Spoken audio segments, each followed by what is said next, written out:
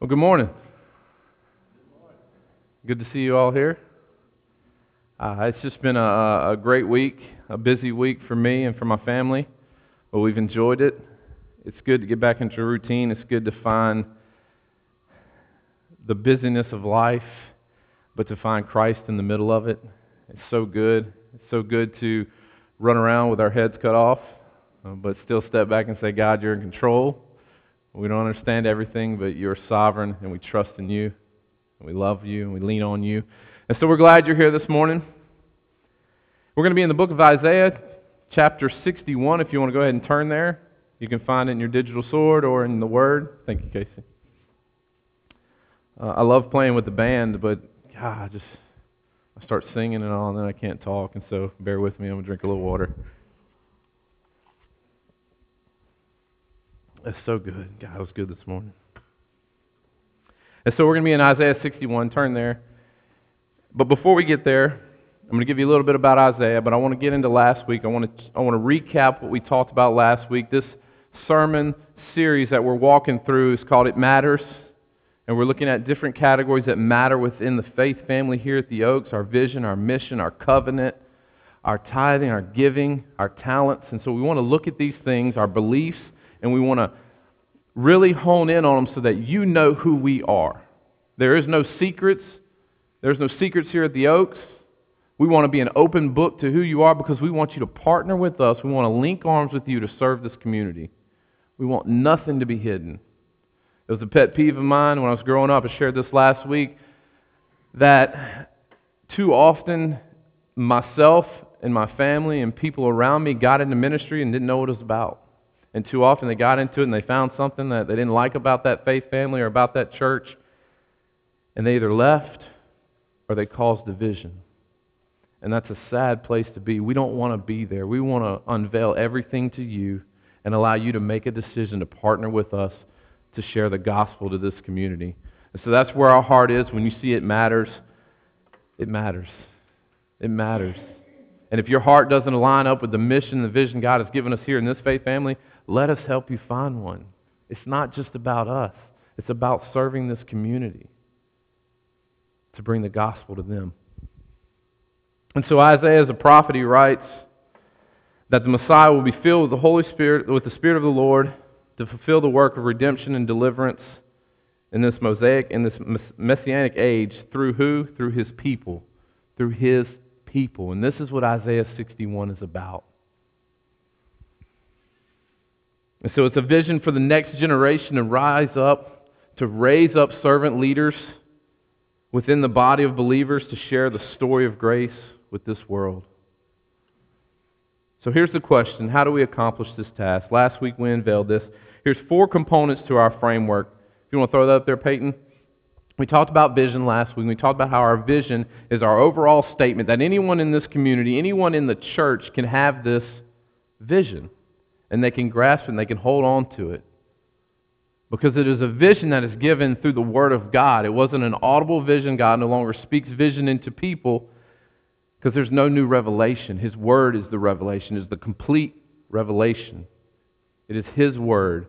And so our vision is a statement, an overall statement for the church, and it says that we serve all people we engage with authentic relationships compelled by grace and truth through Jesus Christ.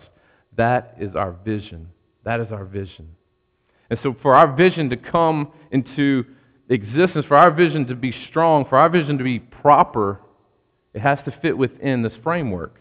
And this is the framework: our missions, our values, our strategy, and our measures. If we're missing any part of this, it falls apart. The frame does not hold. And so our mission statement is this, is that we cultivate relationships that produce stories of grace in everyday life. And we're going to dig into that because you see that the topic today is Mission Matters. But before that, our values are what? Biblical clarity. If you missed last week, biblical clarity. That's what we value. We value biblical clarity. We value authentic response. We value cultivating relationships and seeking understanding. That is our values. That's what we, at the core of who we are, when you walk in, this is what you will experience here at the Oaks. Biblical clarity, authentic relationships, seeking understanding, and cultivating relationships. So what makes us different? What makes us different than 10,000 other churches? It's our mission. It's the fuel. It's what drives us. So when we look at our vision, which is our mountaintop, and we say, this is where we want to be. This is where the people of God want to be. We want to glorify Christ through His grace and His truth. We want to bring people compelled by that to Christ. We want to engage them and serve them. But how do we get there? Because any church can say that. Any church can say, we want to make disciples. But how are you going to make disciples? We want to engage people. We want to serve people. But how are you going to do that?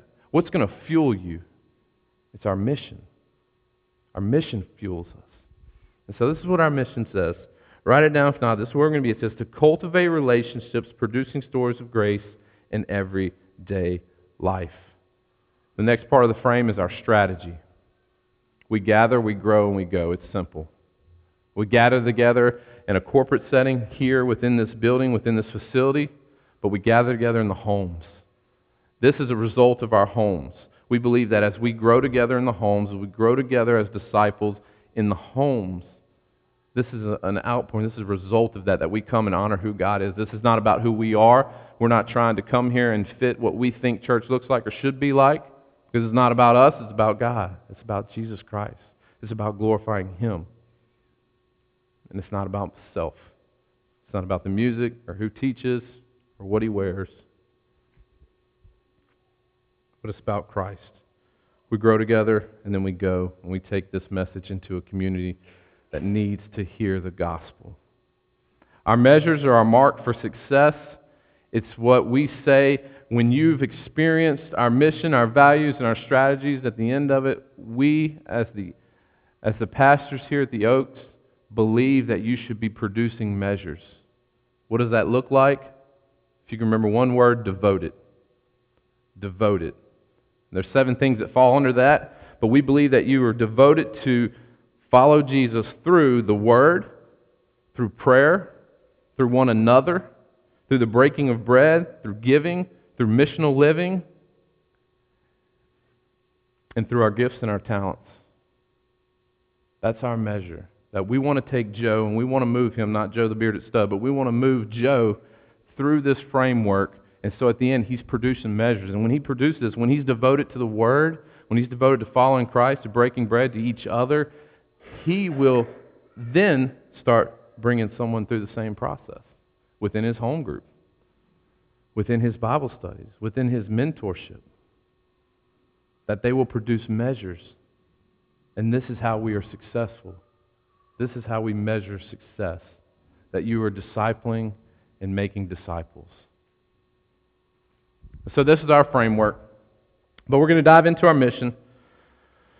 And so turn to Isaiah 61, chapter 61, verse 1. There's 3 big points I want to look at. In verse 1 through verse 3, cultivating the good news within. This is the first part. Cultivating the good news within. The servant declares to God how he will deliver and restore his people with glory. And look at verse 1. It says, the Spirit of the Lord God is upon me, because the Lord has anointed me to bring good news to the afflicted.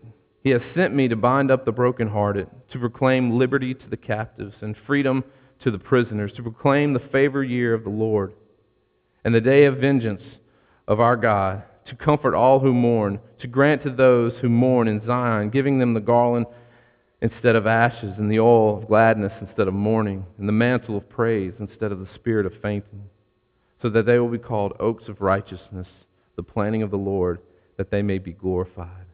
And so verse 1 is the basis. There's the truth, the inspiration of the Holy Spirit. For the Spirit to be upon the speaker with clarity meant that the Old Testament, that the speaker was filled with the Spirit, that it wasn't about him. He didn't just make this prophecy and this vision and then speak off the top of his head, but God, through him, gave him a vision to speak to his people. And so it's with clarity, and we believe it says, the Spirit of God is upon me. As the writer is writing and he's penning, he's saying, the Spirit of God is upon me. It's not me, but this is from God. And he says, because the Lord has anointed me to bring good news. And I love this. I love the last part of verse 1. It says, to bring good news to the afflicted.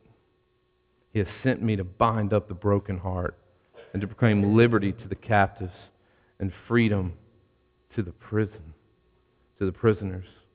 And so look at verse 1. It says, the Spirit of the Lord, Yahweh, it says, who is upon him.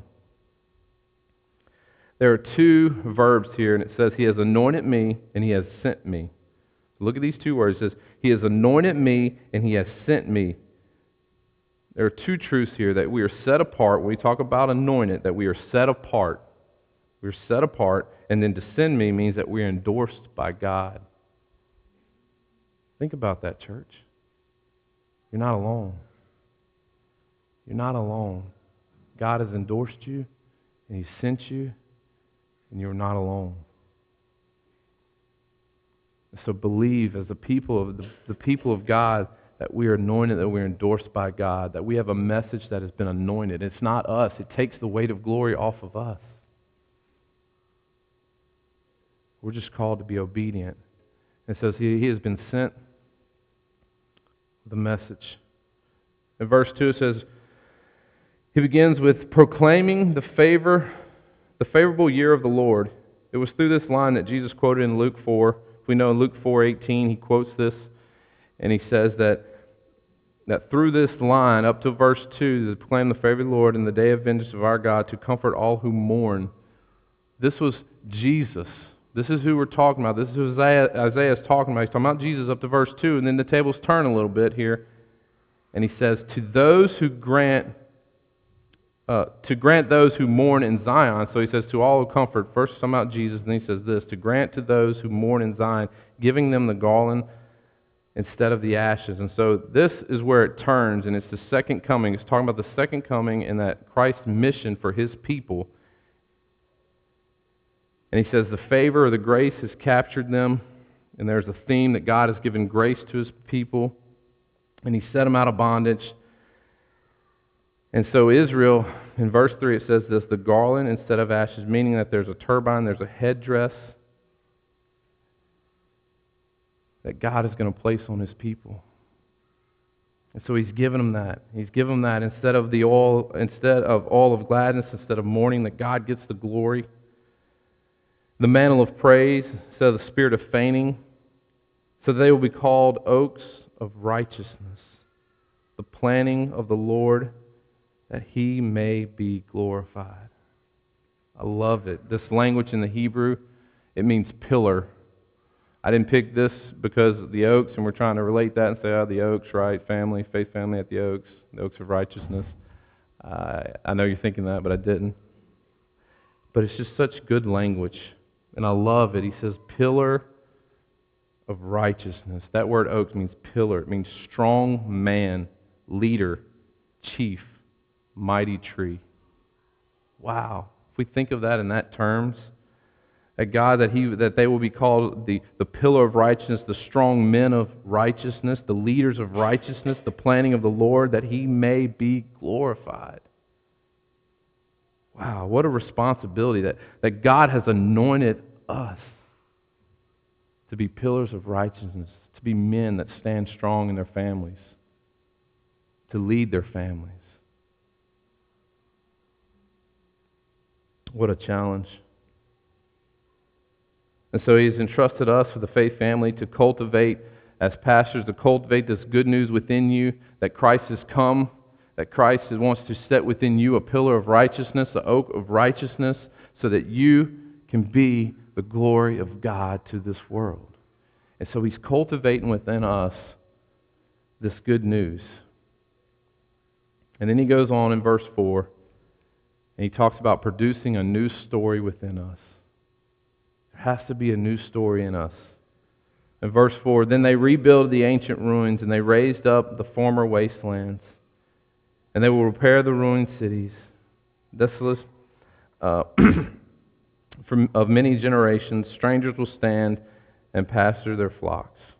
And foreigners will be your farmers and your vine dressers, but you will be called the priest of the Lord, and you will be spoken of the minister of God, and you will eat the wealth of the nations, and in their riches you will boast. So the background of this section comes from Exodus 19. I'm going to read this to you. You don't have to turn there. Exodus 19, verse 6, if you're taking notes. But this is the background. It says, you shall be You shall be to me a kingdom of priests, a holy nation. These are the words that you shall speak to the sons of Israel. That they will return to the original call of God, that they will be His people for His own possession. 1 Peter chapter 2 says this, "But you are a chosen race, a royal priesthood, a holy nation, a people for God's own possession, so that you may proclaim the excellencies of Him who have called you out of darkness and into His marvelous light. For you once were not a people, but now you are the people of God. You had not received mercy, but now you receive mercy." That we would remove the mask of religiosity and love people where they are, compelled by grace and truth. Can we do that? Can we be a people that proclaims His word? Can we be a priesthood for His possession and not for our own? So that we can cultivate within us a story of grace that fits in His story. Because see, it's not really our story, but it's His story that changes us. And it magnifies His overall arching story of redemption, that we each play a part in that. And so God wants to use us to be His people for His possession. And look at verse 4. It says, verse 4 predicts that He will rebuild the ruins and the waste places. It says, "Then they will rebuild the ancient ruins, and they will raise up the former wastelands, and they will repair the ruins of the city." He will raise them up. And then verse 5 tells us how the foreigners and strangers, I love this. This is what fits into what we're talking about, our mission. It talks about the ordinary people will serve. You have a purpose. You are valuable. God has given you a story. And your story is valuable. I can't express it enough. God wants you to use your story to glorify Him. So verse 5 tells us that. It says, "Strangers will stand in the pastures and pasture your flocks, and foreigners will be your farmers and your vine dressers. But you will be called the priest of the Lord. You will be spoken of as ministers of God, and you will eat the wealth of the nations, and in their riches you will boast." There is no appointed time for you to share the gospel. There is no appointed time. Too many people come to me and ask, when is it right to share the gospel? I'm like, are you breathing? It's right. There's no appointed time. We don't need to pray for these things. We don't need to pray like, "God, give me an opportunity." We just live a life that glorifies God, and those opportunities come. If we're obedient day in and day out, we're going to have an opportunity to share His story within our story. God is good. He's faithful. Take that weight off of you. Take that weight off of you and off your spouse and off the church. We talked about it last week, and we said we don't want to compete with Christ. He's going to build His church. We just want to be a part of it. And we want to glorify Him when we can. So there is no appointed time. As we're looking here, that just the ordinary people are going to be called what? Priests of the Lord. They're going to be spoken of as ministers of God. Wow. You don't have to stand behind this podium right here or whatever this thing is. You don't have to stand here and be called a priest or a pastor. You are pastors.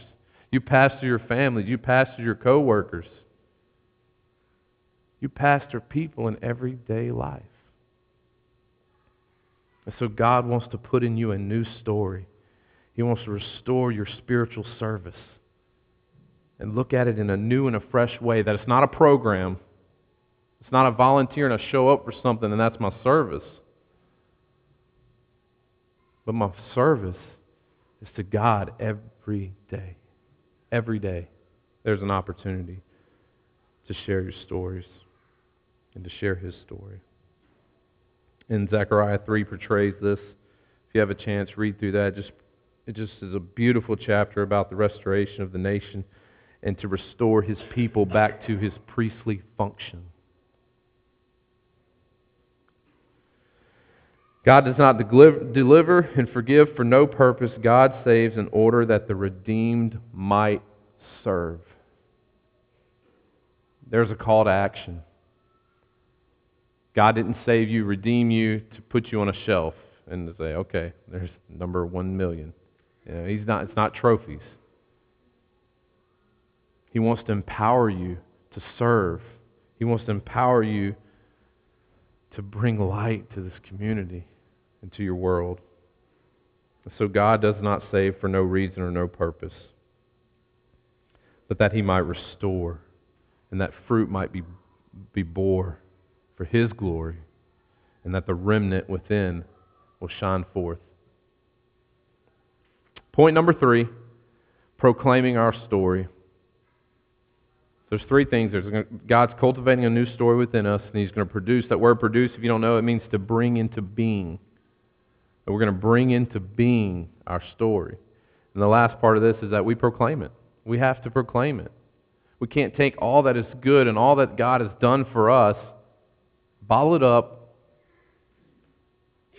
and do nothing. We have to share it. So proclaiming our story, verse 7 of Isaiah 61, it says, instead of your shame, you will have a double portion. Instead of humiliation, they will shout for joy over their portion. Therefore, they will possess a double portion in the land. Everlasting joy will be theirs. For I, the Lord, love justice and hate robbery and burnt offerings. And I will faithfully give them their reward and make them an everlasting covenant with them. Then their offspring will be known among the nations, and their descendants in the midst of the people. All who see them will recognize them, because they are the offspring whom the Lord has blessed. And so verse 7 just declares the everlasting joy that He replaces our shame. Have you ever heard that before? God's replaced your shame and your guilt. You don't have to bear that anymore. He's wiped it away. I know we don't talk about that much in the life of the church, but shame and guilt, God has removed it. He has covered it. And so you can walk in confidence and not in shame. You can walk in confidence and not in guilt, knowing that He goes before you and that He is sovereign. So God declares that He's replaced our shame. And I love this part in verse 10. Verse 10 is just totally, He just interrupts the whole flow of the passage. I love it because I think through Isaiah, and as he's writing this and he's rejoicing, and he just busts out in song right here. He just sings praise, and it's so good. In verse 10 he says, I will rejoice greatly in the Lord. You see how his manner changed all of a sudden? He's like, there were offsprings among the nations, the descendants, and he's recognizing, and he's going through this, and all of a sudden he says, rejoice greatly. You are good. It says, I will rejoice in the Lord. My soul will exalt in my God, for He has clothed me with the garment of salvation, and He has wrapped me with the robe of righteousness.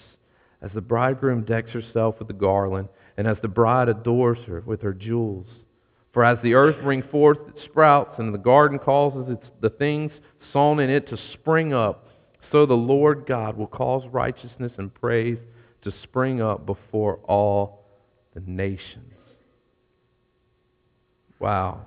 This is the central point of the whole chapter. That He has clothed you in the garment of righteousness, that He's clothed you in salvation to bring glory to Him. And we have to praise that. We have to rejoice in that. For the restoration of our service, the restoration of who we are, of God's people for His possession,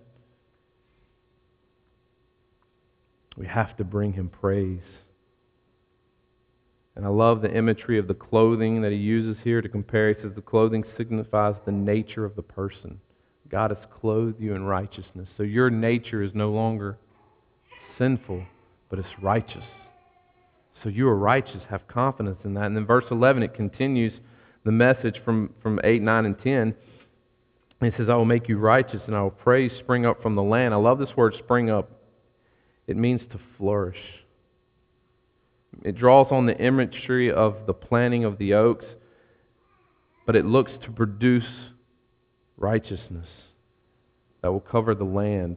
And so just as an oak tree springs up, it's talking about producing. It's talking about the merchandise. What is it that you have? What is it that is going to be produced within us?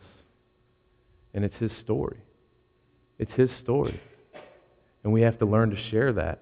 And so I love the imagery there that we spring up and across the fields and the land that there are mighty pillars of God. There are men of God that are leading their home. That the men of Oaks will stand in the community as pillars of righteousness for God's sake and not for our sake. And not for what this could be or could look like as a building, as a facility, but what we could look like as believers united in Christ. And so the mission fuels the vision, and it gets us to our mountaintop, that we cultivate relationships that produce stories of grace in everyday life. To cultivate means to make ready, that we make ready those relationships, that they understand that within them there's a greater story, and that is valuable, and that there's a reason. And so we cultivate that within people, and that we produce. And we talk about that word, that it produces what? That it brings forth. It's to bring forth, or to bring about the goodness of God within them to share to all people. So we got to produce that. And then we must proclaim our stories of grace.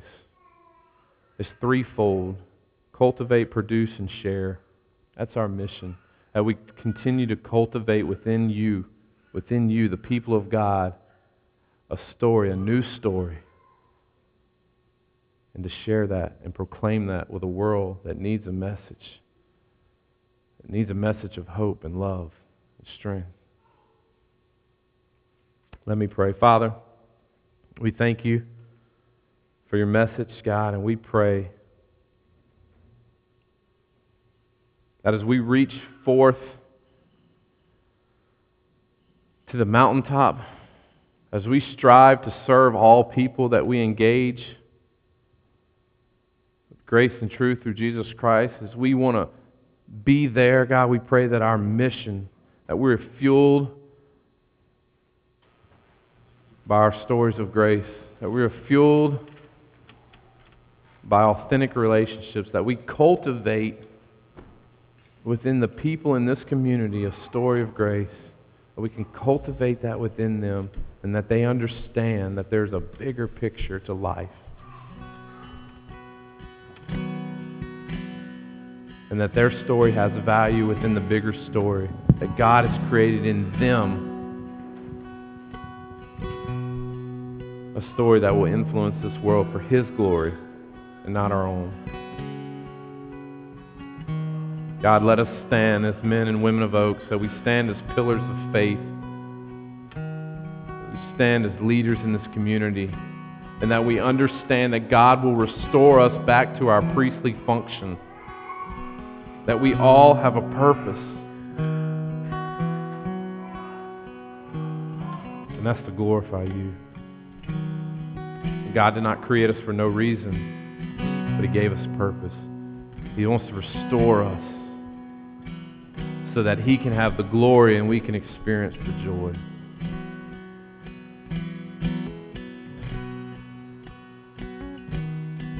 We love you. It's in your Son's name we pray. Amen. The challenge here, the invite here, is just to really think through your stories. There's so many stories in here. There's so many stories that can glorify God and give Him the honor that is due. If you don't know it, if you don't realize it, whether how young or old you are, your life experiences can bring value to someone, can bring value to their life. God has walked you and moved you through seasons of life for a reason, so that you can share your testimony and your story with those who need to hear, because it's not your story to hold, but it's your story to give back and to share. So I challenge you, think through that. Think through how God can take my story and use it to glorify Him. Take my experiences in life and bring that to someone who's there now and needs that comfort, needs that encouragement. Ask God to stretch you, challenge you to be His people for His possession.